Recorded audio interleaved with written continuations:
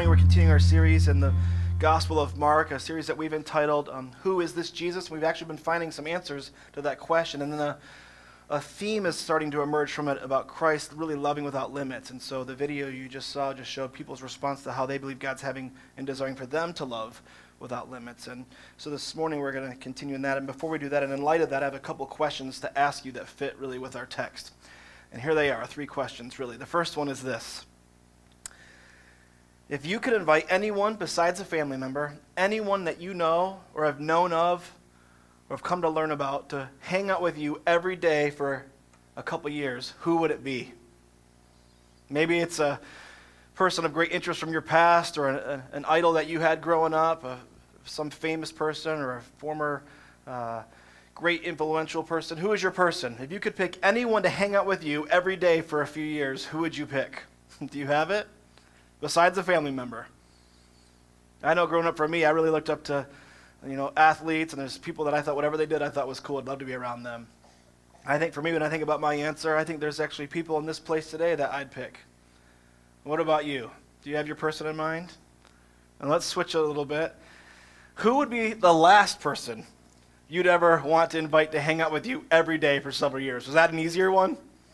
Someone that caused you great harm? Someone when you look at them, you say to yourself, I hate so much about the things you choose to be. Do you have that person? One more question.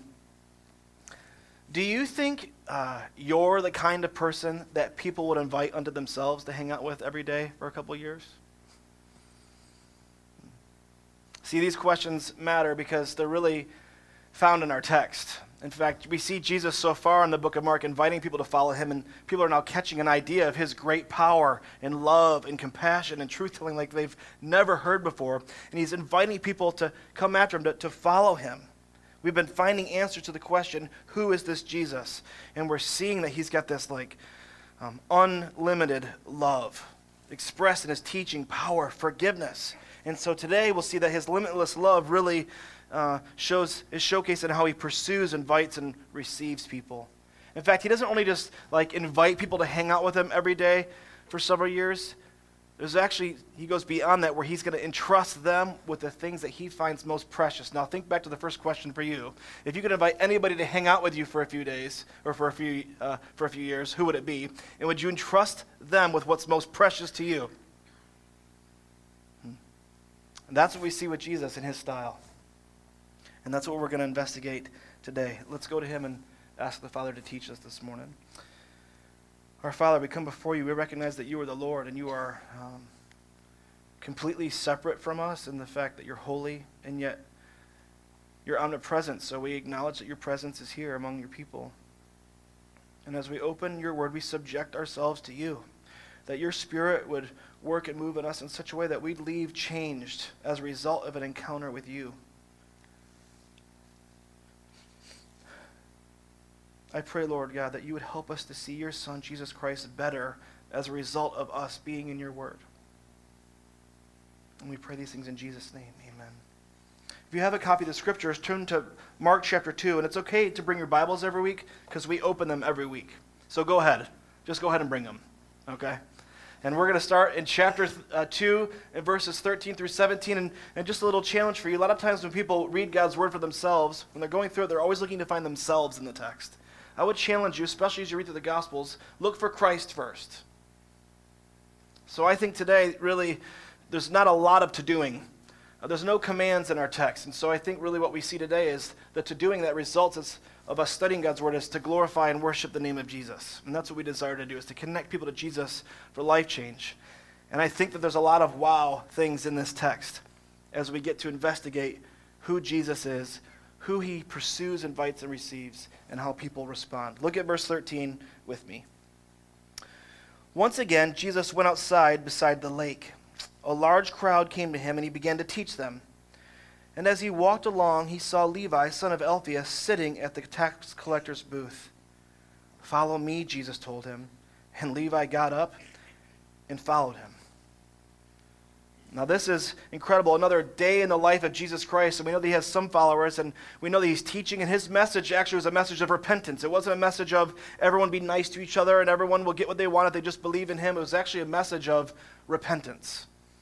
So he's speaking, and as he's preaching and doing his ministry, he's also inviting people to come and follow him, and we see that in our text today with this guy named Levi, the son of Alphaeus, who most scholars believe is the one that is known as Matthew, the disciple of Jesus. We see other accounts of Matthew, the tax collector, and people have put this together.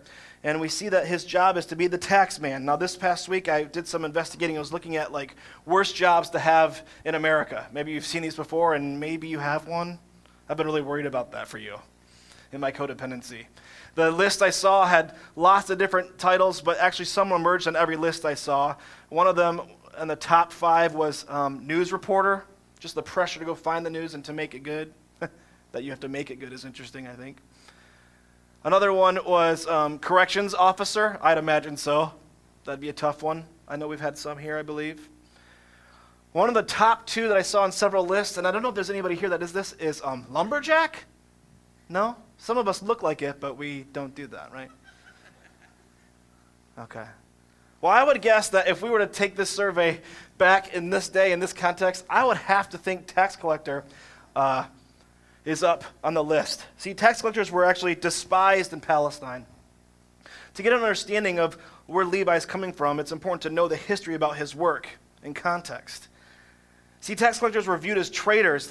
These folks were Jews who had bought tax franchises from the Roman government, and any amount they collected over what Rome required, they could keep. So there's pressure not only to get what Rome required, but also to be able to pay back your debt and then also to be able to provide for your family. So you'd imagine that tax collectors were asking for more than what was perceived as they needed. So it was widely understood that if any were wealthy, that they were so at the expense of their own people. Are you getting an idea? The more corrupt the tax collector, the more alienated he became from his own people. So this job would require someone to be able to endure ridicule and lack of respect. Anybody have a job like that? The people-pleasing tax collector would have to be an oxymoron.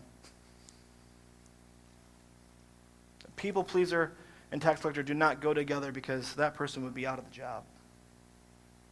Tax collectors were actually disqualified for running for the office of judge. In fact, they were not even allowed to be used as witnesses in a court of law.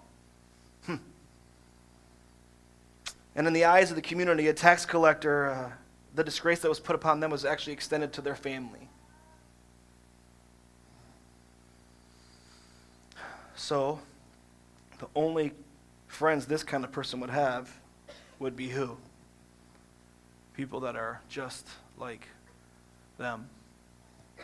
And that's Levi, and that's what we see, and that's what we know about tax collecting. And then Jesus is calling followers to himself, and yet he invites Levi, son of Alphaeus, this tax collector, to follow him. And I wonder, when I think about the text and preparing for today, I was just wondering, do you think Levi hated himself? Do you think he hated his station in life and hated his job? Maybe some of you relate to that. Hated maybe what he's become? Hated what he's done? Do you think there's any shame or regret with this work? The seemingly unethical becoming daily? No eye contact with friends, of course. Friends of old. You lost them. Do you think that he was tired of the daily haggling and arguing and fighting? It's 10 today. Well, last week you said it was 9. It's 10 today. I know you could get by with 2. Fine, whatever, 2. Every day. After day after day. Tired of being hated and separated. And that's one of the toughest things about the job of a tax collector is that actually they couldn't go to synagogue. They were considered unclean, so they couldn't even be with who they would desire to fellowship with related to their faith. Anybody relate? Was he too far into it, I wonder? Has he thought to himself that he couldn't see any way out of what he started? The debt is so high. I've got to keep going. This is my life now. This is it. This is the best it's ever going to be, now and forever. Have you ever thought that? Maybe you're stuck in sin and selfishness and can't find a way out. Or over the years, you've actually built your own jail cell. You're in bondage to what you've created around you. Your tax collector booth, so to speak. Secret sins, people-pleasing, strongholds in life, workaholism. Every day you face it with little or no hope of change. Does anybody relate? It'd be too embarrassing to say yes out loud, wouldn't it? I wonder if that's Levi. But for Levi, Jesus sees him and comes to him and invites him unto himself. And so Levi, who may have been at one time quite hopeless because this is his work, has now just met hope personified in Jesus Christ. Jesus invites Levi to follow him. What do you think Levi felt in receiving Christ's invitation? Do you think his mouth hit the floor? What do you think if you were Levi? What would be going on in your mind? Me? Are you sure? You meant the other Levi, right? What about my tax booth? This is all I've known. Where are you going exactly that I'm following you? And how long do you think we'll be? See, abandoning his booth would no doubt cost him his job. And so what did Levi do? The text tells us he chose to leave it all and follow Jesus. Wow. Why would Jesus invite someone like Levi to follow him? And why would Levi be so ready so as to leave it all to follow Jesus? Something is going on, right? See, some scholars believe that this line about Levi leaving it signifies his conversion. Like he was already convicted or convinced of his sin and recognized his need of forgiveness. I don't know. But I know that he left it all to follow Jesus. This is a real place. These are real people. And the invitation of Jesus actually stands today to whoever would like to follow. Did you know that? The invitation comes and extends through disciples who made disciples who then are now inviting you today to follow Jesus. See, discipleship is actually supposed to exist today. It wasn't just Jesus with the 12. You might ask, well, then how can I follow Jesus? I don't hear his voice. I can't see. I can't sense him. Well, we follow Jesus by faith, which is actually quite an unsatisfactory answer for many. We follow by abiding in his love, by personal relationship, actually through prayer and the obeying of his commands and his commission, motivated by the great commandment of love. Christ loves without limits and is pursuing, inviting, and receiving. So I would say this, if you're not sure if you're invited, let me just clarify for you and make you sure you are. And I know that because I'm inviting you to Christ. Well, how do I do that? I would say this, to acknowledge that you've been invited, to repent of your sin, trust in Christ's work on your behalf on the cross and his resurrection. Deny yourself, take up your cross daily, follow him. And my bet is that if you do, your life's going to change. You might get sick though still. You will die. But you're going to have grace and love and joy, mercy.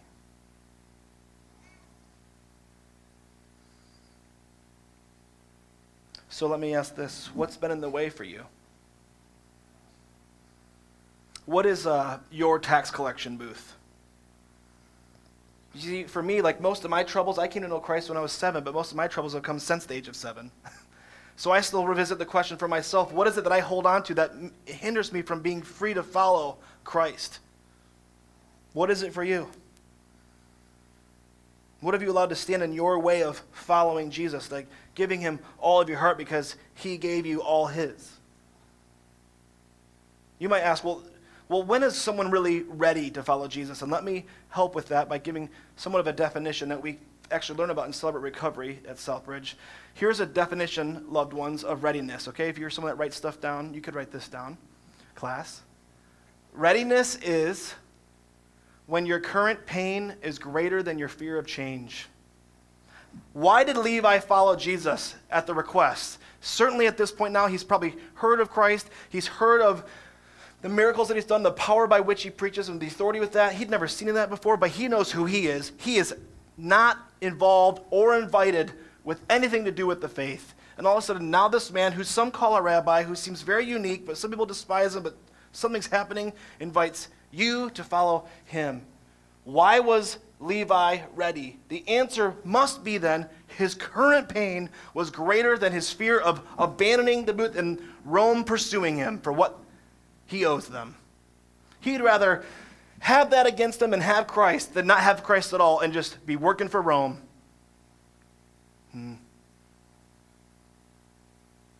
So you may wonder, why isn't my friend ready? Or why isn't my dad ready? Or why isn't my daughter ready? The answer is because they're not. Not satisfactory, is it? They don't recognize their need. The current pain is not greater than the future. Well, that's just using Jesus as a crutch then. Oh man, he loves it. Because he knows that you're incapable. Don't use that line to justify why you won't follow, if I may be so bold. What's it for you? So what does Levi do then upon his invitation? Let's look at the text, shall we, loved ones? Look at verse 15. So Levi follows him.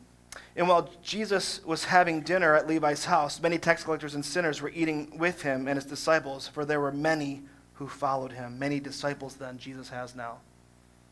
So like any excited follower of Jesus, Levi invites all of his friends to meet Jesus. It's actually a proof text that Christ goes to parties. Okay? Celebrating the best day in his life. And who does Levi invite? Everyone who he's associated with, his people. Think about your own life. It would be true. What's the most exciting celebration you've ever been a part of? That you invited everyone that you know to come at least be part of the celebration. Maybe you won't see them every day for a while, but you invited them to that. Maybe it was your wedding, some party or graduation, some big achievement. Someone got a new job or some kind of big sending away. Do you remember it? For my wife and I, our wedding, we invited everyone that we loved and cherished and hoped everyone could come. It'd be great to have that day every weekend, to see and be with those that you love so much.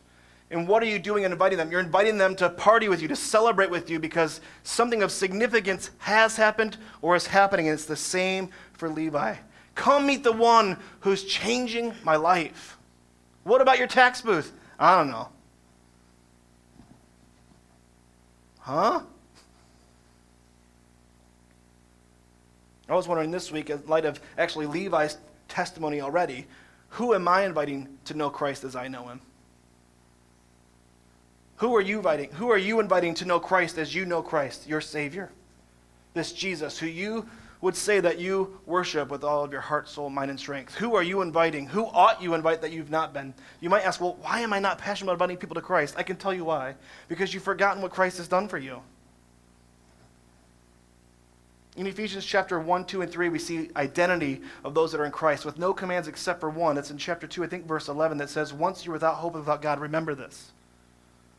See, that's what drives us unto worship and to glorify. Why is Levi so pumped to invite people that he knows that are irreligious or non-religious or been abandoned by religion? Because he wants them to celebrate with him with the one who's changed him. Isn't that cool? Who are you supposed to be inviting? Maybe today it's about you talking honestly with Jesus and saying, I'm sorry that I've lost view of what you've done for me. And you're inviting me and receiving me, accepting me. So Levi is having this party. And who is at the party? Well, you can imagine who would be tax collectors' friends, other tax collectors and notorious sinners, some translations say. And Jesus then pursues, invites, and then apparently parties with sinners. And the term sinners here is a term that's used to describe people who had no respect for Mosaic law or rabbinic tradition, and were then therefore considered like the most vile and worthless of people. Maybe the answer to the question when I gave earlier, who would you never invite to hang out with you every day? And yet Jesus does. In Mark's gospel, we've seen clearly up to this point in our studies together, and Pastor Scott's been leading us through them, that Jesus continually engages folks who are labeled by their sinful circumstances. In fact, we see earlier that Jesus drives out a person that's possessed by a demon, and the belief at that time would have been he's possessed because he was open to possession, which means this guy's sinful. He cleanses a leper who would have been a social outcast, and the belief at that time would have been he's a leper because he's sinful and being judged and punished by God. Then Jesus forgives and heals the paralytic, which we saw recently. And the belief at that time would have been the man was paralytic because he's sinful. All labels, demon-possessed, paralyzed or paralytic, leper, these are labels. And now we have a tax collector, the despised traitor, who is then invited and received. Yes, Jesus definitely hangs out with people that have a label. If the Gospel of Mark was continuing to be written today, how do you think you would be labeled? Let's think about that, shall we? What would be presented about you for all time, about who you were, who you are? See, there's things that are labels about me that would be true. Jesus identifies murderer as anyone who hates somebody else. I'm a murderer. I'm a murderer. Christ identifies adultery as anybody that looks lustfully at somebody else. I'm an adulterer. Thief, liar, self-righteous, arrogant, doubtful. What would yours be? Just think about it for a moment. Paul says to a young pastor, as he writes in what is now called 1 Timothy, and we've preached on it here before at Southbridge, here is a trustworthy saying that deserves full acceptance. Christ Jesus came into the world to save sinners, of who I am the worst. The label is sinner. Sinner. Yet for those following Jesus Christ, by faith through grace, we're actually giving new labels. It's identity. It's actually, you can read all this in Ephesians chapter 1 and 2. So that those who were once only labeled as a sinner can actually say stuff like this about themselves. Their label would be chosen, blessed, loved, adopted, forgiven, redeemed, sealed, alive, raised, saved, disciple. That's much better, isn't it? See, that's what Jesus' limitless love affords us, is a new identity. If I ask a man, tell me about yourself, they almost always lead with what they do, except if they don't have a job, then they don't know who they are. And usually women lead with who they're with, unless they're not with someone they want to be with, and they don't know who they are. Most men say, I am a whatever it is. Most women lead with, I'm divorced, widow, single, engaged. They lead with who they're with. But when we're in Christ, when we're now a child of God, we don't lead with our label of sinner, adulterer, murderer. We lead with this, if you're in Christ. You lead with love, chosen, blessed, redeemed, sealed, adopted, forgiven. Amazing, right? Should drive us to worship. That's what Jesus' limitless love does. It changes lives. And Levi is experiencing it. Now watch what happens at the party. Look at verse 16. We should probably cue the music here for the party.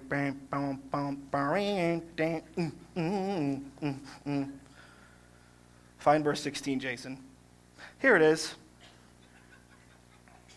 We do like dance parties at our house all the time. The kids love it. But they just go on forever. I think I'm getting too old.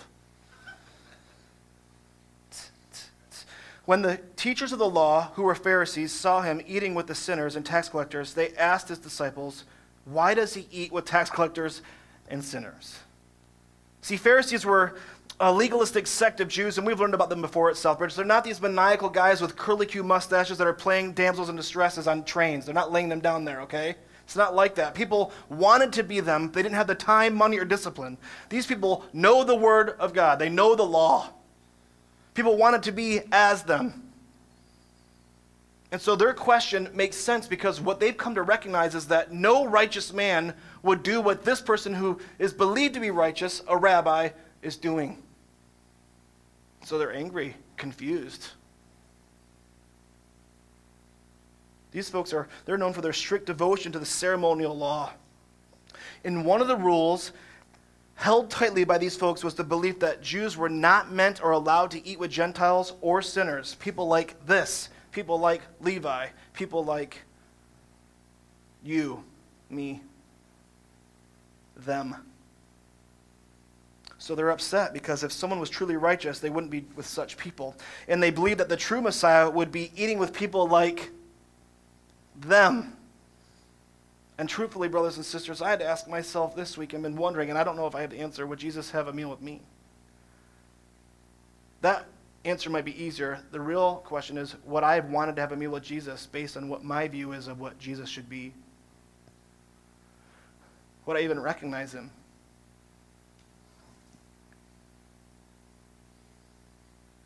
It's not just the eating that's the problem. See, it's deeper than that. And eating a meal with someone in this cultural context is a way of receiving, a form of accepting. Look at another passage with me that has the same idea. It's in the King's language, Luke chapter 15, verse 2. And the Pharisees and scribes murmured, saying, "This man receiveth sinners and eateth with them." Now, what does receiveth mean? It's meaning this idea of acceptance. Does it mean then that Jesus is cool with whatever they do? Like he's okay with them violating God's command and commission? No, of course not. But he's hanging out with them so that they might know him. He's not hanging out with them so that they would just like him a little bit, or that he can just party with them or join their philosophy of life. He's trying to save them from their philosophy of life by inviting them to him. And so he goes to where they are. And the scriptures tell us, as this one does, that many were around him. Many of these kinds of people wanted to be with Jesus. Why? So the religious said to the disciples, and that word said there actually is, the literal meaning is like repeated muttering, which sounds like automatopoeia to me. Mutter, mutter, mutter, mutter, mutter, mutter, mutter. They're repeating these issues and problems that they have. They cannot reconcile what Christ is doing with God's word. And so they say to these disciples of Jesus, why would Jesus be with these awful people? So although uninvited to the party and not interested in attending, the Pharisees hung on the outside of the party, wrongfully criticizing Jesus and his people. And that's what wrongful criticism is like, isn't it? It's like shot calling on people from a distance. It's usually uninformed, personal attacks without any personal investment. Our best example of that in our life is Facebook. Shot calling on people when you don't know their hearts, uninformed, you're not invested in that person, and you're making personal attack. And Jesus faced this over and over and over again, and they didn't even have Facebook. He still faces it when we do. And Jesus knows what this is like. He knows what it's like. And he knows what it's like to be labeled and criticized. We have a scripture about this, him speaking about it himself. Can we show this? I think it's from the book of Luke. The Son of Man came eating and drinking, and then you say, he is a glutton and drunkard, a friend of tax collectors and sinners. What's true about that? There are actually some truths about it. Jesus did eat food and drink. He actually was a friend to tax collectors and sinners. But what isn't true? We know it's not true that he was a glutton and drunkard, because those are things that get in the way of being filled with the Spirit. That's called sin. We know that Christ did not sin because he would not be a substitution for us. But Christ allows himself to be labeled wrong because he's just on mission, inviting, receiving. See, the Pharisees tended to focus on the outward ritual and ceremonial aspects of God's law to the neglect of the inward, eternal, and moral precepts. So in doing so, they became harsh, judgmental, and self-righteously scornful of others. Who is this Jesus, though? Actually, like the opposite. Merciful, compassionate, loving, truthful, self-sacrificing. And we know that God is merciful as expressed through Jesus. And so Jesus pursued. He actually came here. He was born. He lived without sin, paid the penalty of our sins, rose again, so that whosoever would believe in him would be saved. And you're invited. You're invited. And you will be received. You will not be rejected. Isn't that incredible? That's what Levi is living in. And yet the religious are shot calling and saying, you're not really in. And this man that you're following is not really in. See, the awful assumption about Jesus by those who were supposedly closest with God is that the reason he eats with sinners, the reason why he welcomes them and receives them, is because he is just like them. Is that true, loved ones? So wrong. But Jesus is willing to have a bad reputation for the sake of pursuing, inviting, and receiving those who need him. So when Jesus is with the sinners, in quotes here, he actually never weakens the truth. Let's be clear about that. He doesn't say wrong things are okay so that he can be accepted. He never compromises himself to fit in. But it was his love, power, compassion, and powerful truth-telling that drew those who recognized that they were ungodly and in need of him. They wanted to be around him. They wanted to be near him. Over and over again, we see this in the scriptures. As you read the Gospels for yourself, we see how people respond to the love and grace of Jesus, owning their own stuff and then humbly submitting to Christ and following him. And the ironic thing about this, dear ones, is that everyone who is around Christ, including those that were criticizing him, need him, need what he's got. And all that's found in the offering of the invitation to follow him. Everyone needs it, including those who don't realize it. There's an example, an everyday example of this in my life, about someone needing something, they don't realize it, and they fight it. And that's the religious people here, the people that are unwilling to be in the party with Jesus. I have 5 children. I have 3 sons and 2 daughters. One of our children, our youngest, requires a nap still every once in a while, but he doesn't think so. In fact, when I suggest that it's time for a nap, his face goes down like this, and this salty discharge comes from his eyes, and he's not sure what that is yet, because he doesn't do that very much, except for when told no or what to do. He usually, his life consists of waking up in the 6s and playing swords and ninjas until about 8 o'clock. Spinning and twirling, fighting hard, working hard all the time, and lots of snacks. Can I have a snack? Can I have a snack? No. Is it dinner time? No. Is it time for a snack? Mommy said no. Do you say yes? No, it's a no. Did mommy say no? Oh, I want a snack. Fine, have a snack. Can I have a snack now? While eating dinner, is snack time after? No. Maybe a snack, though? And every once in a while, we pitch the idea, and it's usually me. Hey, buddy, you got to have a nap today. He is not interested. And so sometimes I take him in my arms and I'll hold him, and he just fights. And this kid is straight up muscle. And I kind of like it because we're both just straining. It's kind of like wrestling. And I'm just like tickling him on his back and stuff and just talking quietly. And then he's fighting, and then just fades. And I win. Is it possible that children don't know what's best for them? How much more so for adults? I mean, I think I give this example every other time I preach, something like this. We don't know what's best for us. I have a picture of what it's like when we finally win.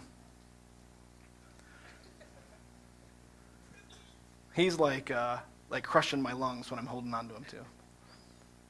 And we'll keep doing this. And he keeps not being interested. See, Christ's invitation really, I think, goes out to the world. And it goes out through his disciples that exist today through his word. Everyone's invited, but not everyone's inclined because most people want to depend upon themselves and their own self-will and their delusion of control, denying their need. It's a form of self-righteousness.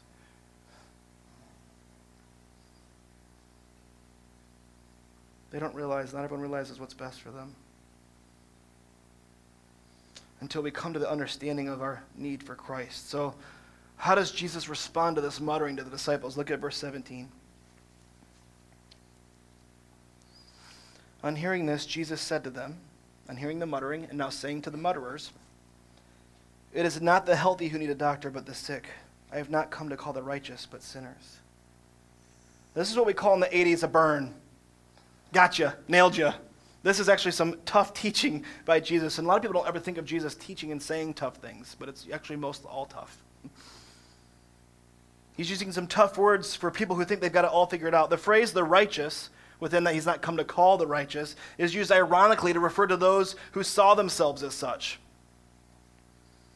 They saw no need of repentance and no need of belief and no need of this Jesus.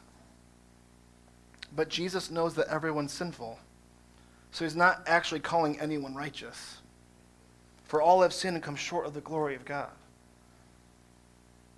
So Jesus then calls people, he says, "I've come here not to call the people that think they're righteous, but I've actually called the people that are sick." And what does sick mean? Let's define that. What does it mean to be sick? It's sick with sin and death. Ephesians chapter 2 begins with the fact that we were dead in our transgressions. We're basically dead people walking. And the wages of our sin is paid. The money that's paid for our sin is our death. Or we can allow Christ to pay for that. So we don't have to die eternally away from him, but then be with him. So sinners are those that are sick with sin and death. That's what our sin and sin nature bring to the table. When Jesus invites us to follow him, what do we bring to him? He brings himself and all that is in his storehouse of his character, love, joy, peace, patience, kindness, goodness, gentleness, self-control. And what do we bring? Here's my sin. That's what we bring. And so those sinners who would follow him would be those who humbly acknowledge their need and receive his gracious forgiveness.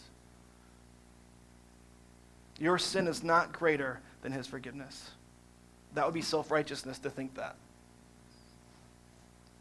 So Jesus is actually saying here to these religious elite people, I'm here to invite and receive sinners who recognize their need of mercy. And the reason why we say that is because in an alternate ending of this in the book of Matthew, Jesus actually begins the response with this. Go and find out what this means, which is actually also a slam because they know everything. I desire mercy, not sacrifice, which is a prophecy from the book of Hosea. I desire mercy, not sacrifice. And then he continues on with, I've not come to call the righteous but the sick.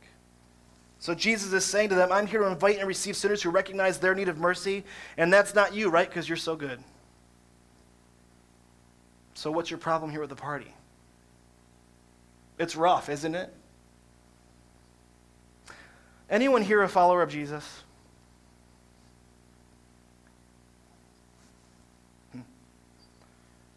What was the basis by which you were pursued, invited, and accepted?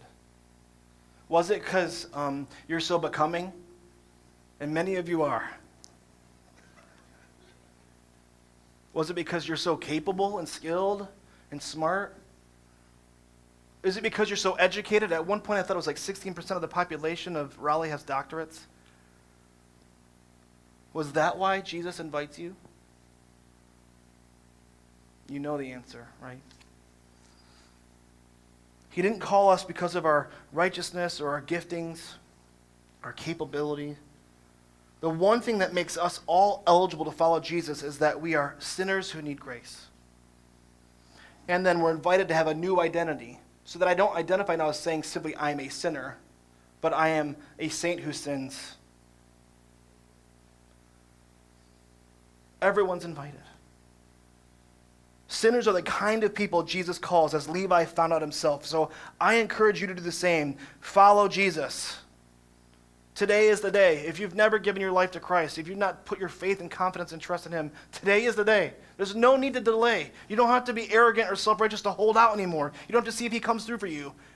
Today's the day. Give your life to him. He will change your life. But you may come into trouble because Christ has promised that. You're invited. You're invited. You're invited. And when you receive the invitation and step by faith to simply follow him as much as you know how, in the infancy of your faith, he accepts you. He knows that dumb thing you did 10 years ago. He took care of that. He accepts you. So what's holding you back? For the believer here today that you've just been struggling, you compartmentalize your life as if Jesus sees compartments and he doesn't. It's all your life. But you see compartments, Jesus can have my work, but he can't have my social life. Jesus can have my marriage, but he can't have my money. What's holding you back? Why wouldn't we be ready to give him everything when he gave us everything in himself? Dear ones, you're invited. Christ Jesus demonstrates his limitless love through his pursuit, invitation, and receiving. And you will be received, and he'll change your life. Christ's answers to the first three questions, if you could invite anybody to follow you for a while, who would it be? His answer is you. If you could, who would you least like to invite? I don't think his answer is anyone. And would he be invited? I don't know. But he is willing to entrust what is most precious to you, of him to you, and that is his work, his mission. And you're invited. You're invited. Let's pray. Lord God, for this day, thank you. Thank you for the privilege of gathering. We celebrate your Son, Jesus Christ, together. We worship him, and we just see over and over again how he's pursued people. And there's a testimony here in this church, God. 9 years old this March, and you've been bringing people and inviting people into yourself, and they've been saying yes. We praise you for that. Only you can turn a heart. And God, I pray for everyone that's here today, Lord, that you would allow us to become so enamored with your Son, Jesus, that we'll do whatever it takes to follow. We'll throw off anything that's entangling us from following you, and that we would invite other people excitedly to know you, just as your servant Levi, Matthew, did. Help us to do the same. Give us a hunger and thirst for righteousness like never before, and may doing your will be like food to us. And we just worship you, Jesus. Thank you so much for your pursuit. We worship you, and we pray these things in your name, Jesus. Amen.